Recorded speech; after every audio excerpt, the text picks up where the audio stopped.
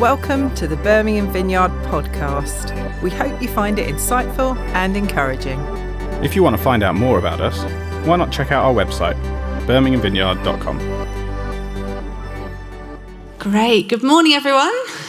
Hello. It is lovely to be together this morning. And we're carrying on the sermon series on insights, finding hidden gems within the Bible. And as Becky said, we're doing Obadiah. Now, I was kind of thinking about this, and I thought, if together the minor prophets were sort of like a club sandwich, this fascinating little book, which is actually the shortest in the Old Testament, would be like our butter. It's kind of rarely referenced, it's kind of small in quantity, but it's actually a pretty vital ingredient. I'm not going to stand here and pretend to you that before I was kind of asked to speak about Obadiah, I actually knew very much about it.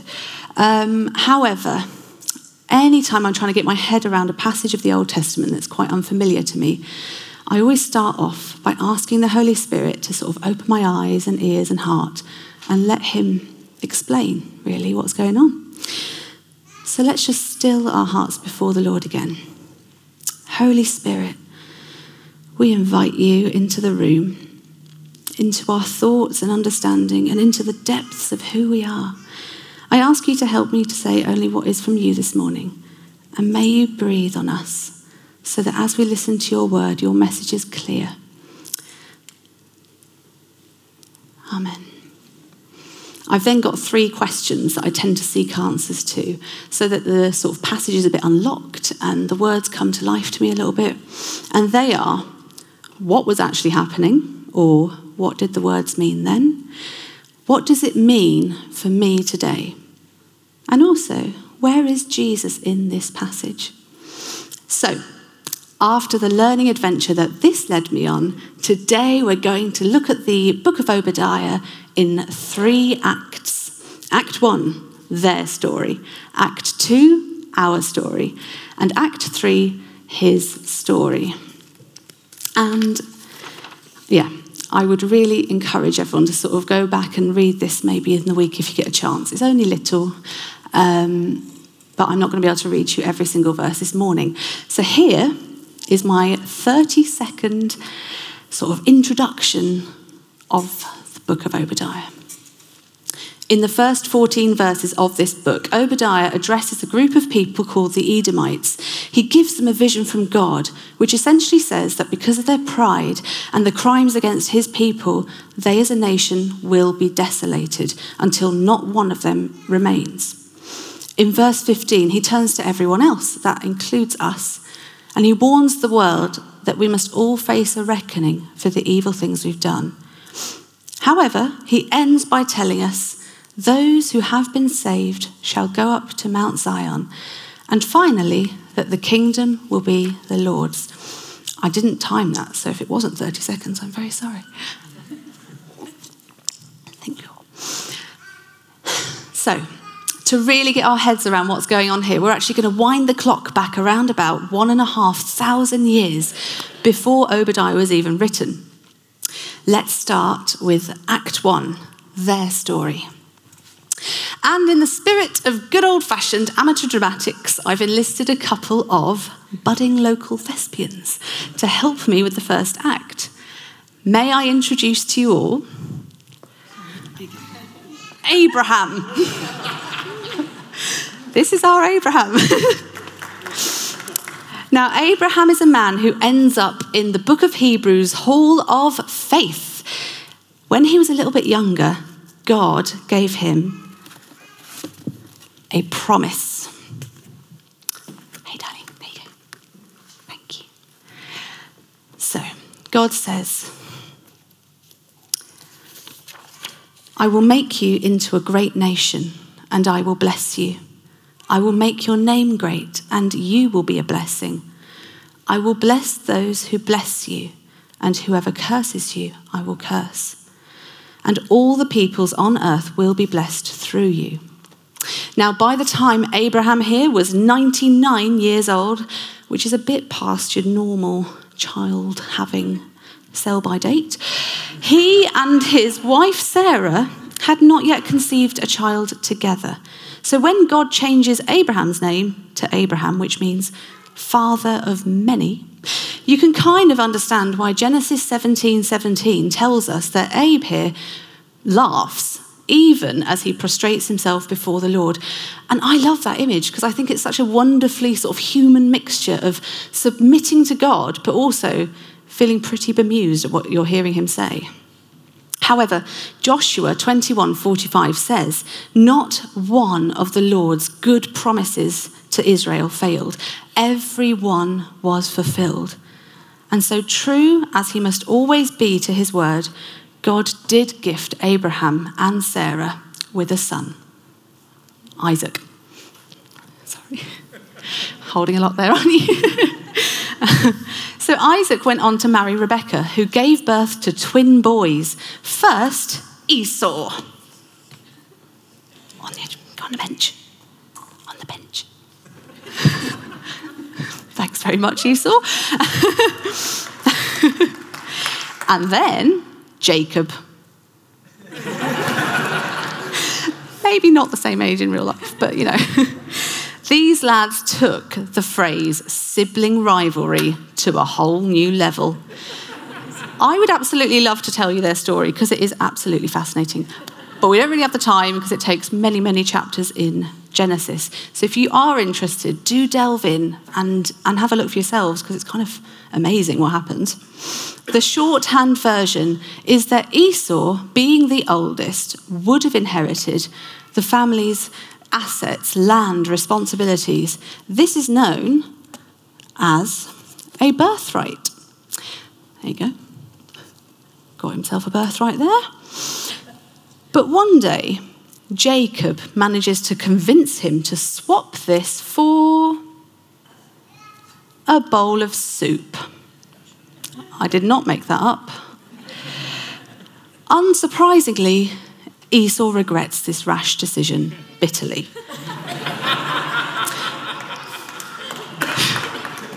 This is a feeling that is only compounded when Jacob later dupes their father into making him believe that he is Esau and so receives from him what would have been Esau's blessing. Esau is furious. And so Jacob has to flee for his life and lie low at a relative's house for some years. He goes on to have 12 sons and is later known for actually wrestling with God until he receives God's blessing too.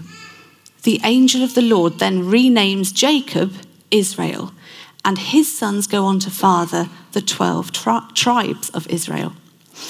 Meanwhile, Joshua 24:4 tells us that God gave the hill country of Seir to Esau and his descendants, which is referenced in Obadiah as Mount Esau.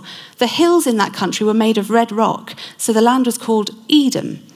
Like Esau, this means red. Obadiah, like all the prophets, uses sort of picture language to relay God's message. He particularly speaks about Jacob interchangeably with the nation of Israel, and Esau interchangeably with the Edomite people group. Let's thank our wonderful helpers. You can keep baby Isaac if you want. Brilliant. Where's the... Oh, thank you. Yeah, she doesn't want the beard on. That's understandable. Thanks very much, guys. Okay. So why does their story matter? Well, by this point, both families were growing and developing into the nations that God said they would become. The patterns of deceit and rage and pride between them were already well marked out. And in the end, true forgiveness, true reconciliation never came about between them. Obadiah talks about this metaphorically, but the Edomites actually did look down on Israel from their high cities in the mountain. This is the ravine that you'd have to go through if you wanted to enter their dwelling place. And at some points, it's actually narrow enough that you can touch both sides at once, which makes it quite difficult for an army to invade. Then we've got the mountaintop rocks. You see that sort of red colour? And they've actually built into the rock to make their cities, including Petra, which, interestingly enough, is the same Greek derivative as the name that Jesus gave to Peter, meaning rock. These guys just believed that nobody was ever going to be able to penetrate their walls. The bitterness that Esau felt against his brother for taking his birthright and blessing was passed down until it was no longer just brother against brother, but nation against nation. They became like the sort of Montagues and Capulets, each generation carrying the hatred of the last. In Amos 1:11, we learn that in Edom, Esau's anger raged continuously, and his fury flamed unchecked. The Edomites even joined in with the Babylonians in the destruction of Israel under King Nebuchadnezzar II. It's a bit of a mouthful, that one. Obadiah writes, "Because of the violence against your brother Jacob, you will be covered with shame. You will be destroyed forever. On the day that you stood aloof while strangers carried off his wealth and foreigners entered his gates and cast lots for Jerusalem, you were like one of them." I recently saw an advert for a smartphone, and it had this kind of function that removes photo bombers from your pictures. The clip demonstrates how this works, and then the voiceover just goes, "Ta-da! It's perfect, just like your memories and how you want to remember them." Sometimes when I read the Bible, I come across verses like this where God might be talking about destroying a group of people, and I kind of want to treat them like that photo bomber that's spoiling my otherwise perfect picture. My mind would happily do the sort of magic eraser thing and just forget all about it. This renders the scriptures easier to swallow, and it's kind of how I want to remember them. Except that when I do skip over the parts I find difficult to get my head around, I'm not perfecting my understanding of God. I'm limiting how much I am willing to let him teach me. Every time I sit in judgment over the Bible, I'm deciding that my own understanding of goodness and justice is better than that of God. Jeff unpacked human ideas of justice versus God's perfect justice brilliantly in last week's talk. So if you missed it, check it out online later. I'm not suggesting that we shouldn't wrestle with the difficult passages, but we really can't ignore them or pretend they aren't there either. And for me, this is one of the tough ones, especially as, just as Obadiah's vision saw, the Edomites were desolated. The destruction came about. Can anyone actually think of the last time an Edomite was mentioned in the Bible? The last recorded Edomite was actually King Herod, the same person that ordered the mass murder of every boy under the age of 2 when he heard that a king had been born to the Jewish people. He was the last man standing in this near extinct nation, and now he's sitting on the throne over the rival nation with hundreds of years of hostility between them. His hatred was more than just a sort of fear of a new king. He had an ancient vengeance on his shoulders, which fueled that desperation to find and extinguish the threat that Israel posed once again in Jesus' birth. Notice how unresolved anger between people just carries on. He may have been thinking that he had the last word in this Jacob-Esau rivalry, but only Jesus is worthy of the throne. So while it might be somewhat obscure to us now, the book of Obadiah was extremely significant to the Jewish people then. It gave them hope. They were suffering grievously under the Babylonians, and God was saying to them, "I've not forgotten you." He was saying, "I'm going to keep that promise that I made to Abraham when I said that I will bless those who bless you, and whoever curses you, I will curse." So that's their story. Let's move on to Act 2, our story.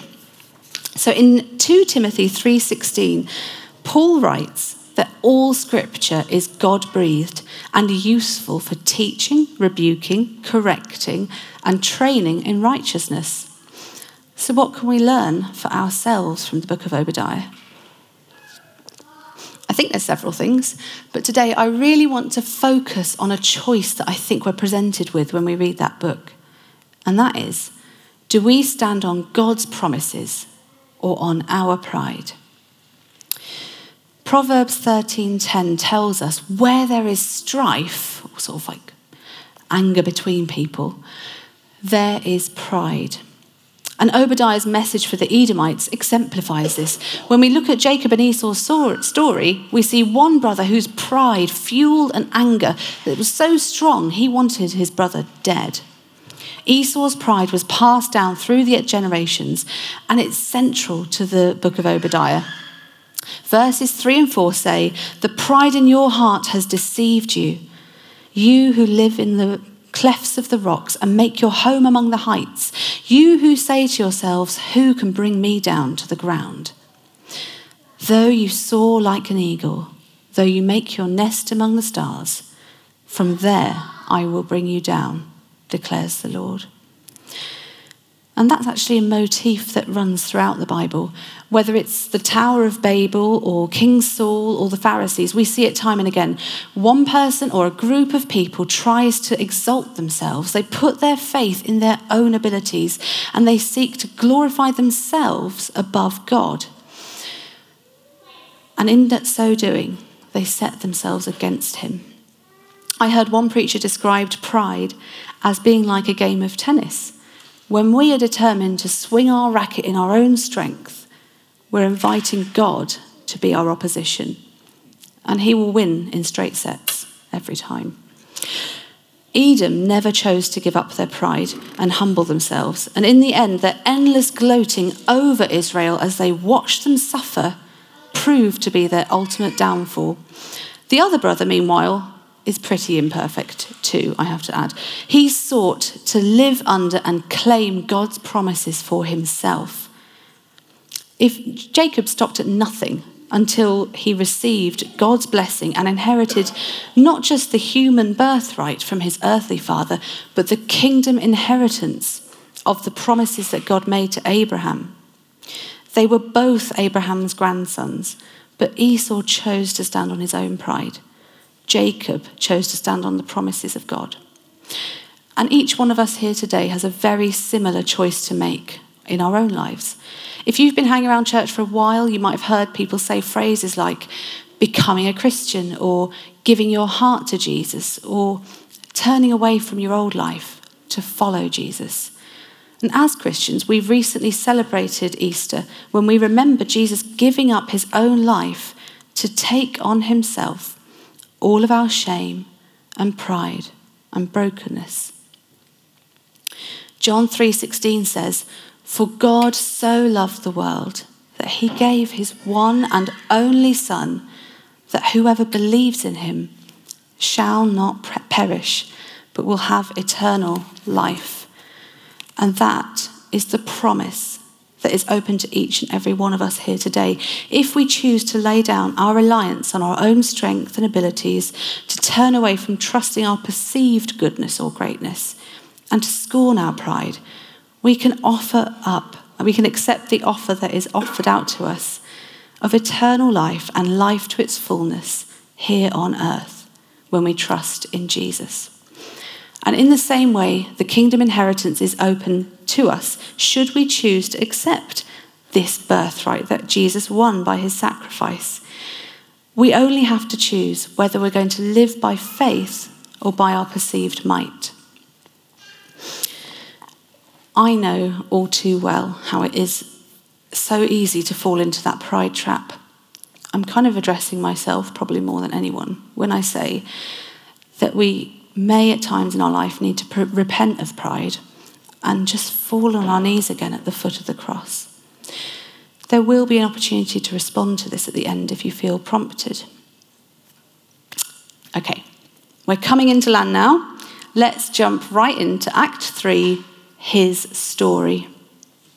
Jesus tells the Pharisees in John 5:39 that they have spent their lives poring over the scriptures, that's the Psalms or the ancient law or the prophets, which includes Obadiah, because they believe that in those texts they will find life, but they neglect to see that those very same scriptures point to him.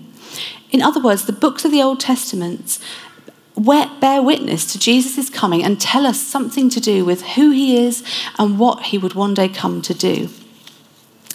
I'm going to share a secret with you now, and I kind of trust that you're not going to go telling our kids. Rob and I, a few years ago, set up email addresses for our children. And the idea is, we're pretty rubbish at keeping up with it, actually. But the idea is that if they say something pretty cute or profound or funny, or if we've just shared a really nice memory together, then actually we just ping them off a quick message. And one day when they turn 18, they're going to get the email address and the password, and they get to read all that stuff through. And as I was asking the Holy Spirit to open up my eyes to Obadiah, I was reminded of these email addresses. And I thought, actually, I write an email to one of my children and I feel delighted. I sort of imagine how they might feel, I kind of picture the look on the face and what they might actually be going through as they read that email. And I realised that even though Obadiah had a specific message for a specific group of people, Jesus knew that one day we'd be sat here today. We'd be looking at Obadiah, and he also knew what he was about to go through when it came to everything he had to do to win us that inheritance into his kingdom that we can now claim. There are other places in the Old Testament that basically just tell Jesus' story mirrored through the lives of the people that are written about, and it's kind of like with heart-pounding clarity. But Jesus' name and story are whispered throughout the Bible. Jesus is the true hidden gem in any Old Testament text. So while Obadiah overtly speaks about God's wrath against pride in humanity, verse 17 suddenly says, there shall be those who escape, saying that Mount Zion will be holy. And then again in verse 21 that we are told that those who have been saved will go up to Mount Zion. Mount Zion is just kind of used as a picture of God's eternal city, a lot of the time in the Old Testament particularly. But how do they escape? How is it that there are people who are saved when we all are plagued with pride?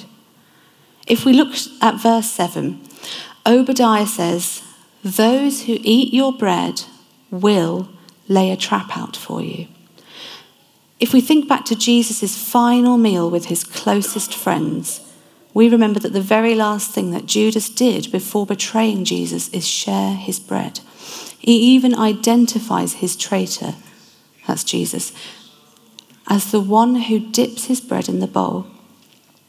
If we then skip down to verse 11, Obadiah sort of describes this list of violent crimes against his people.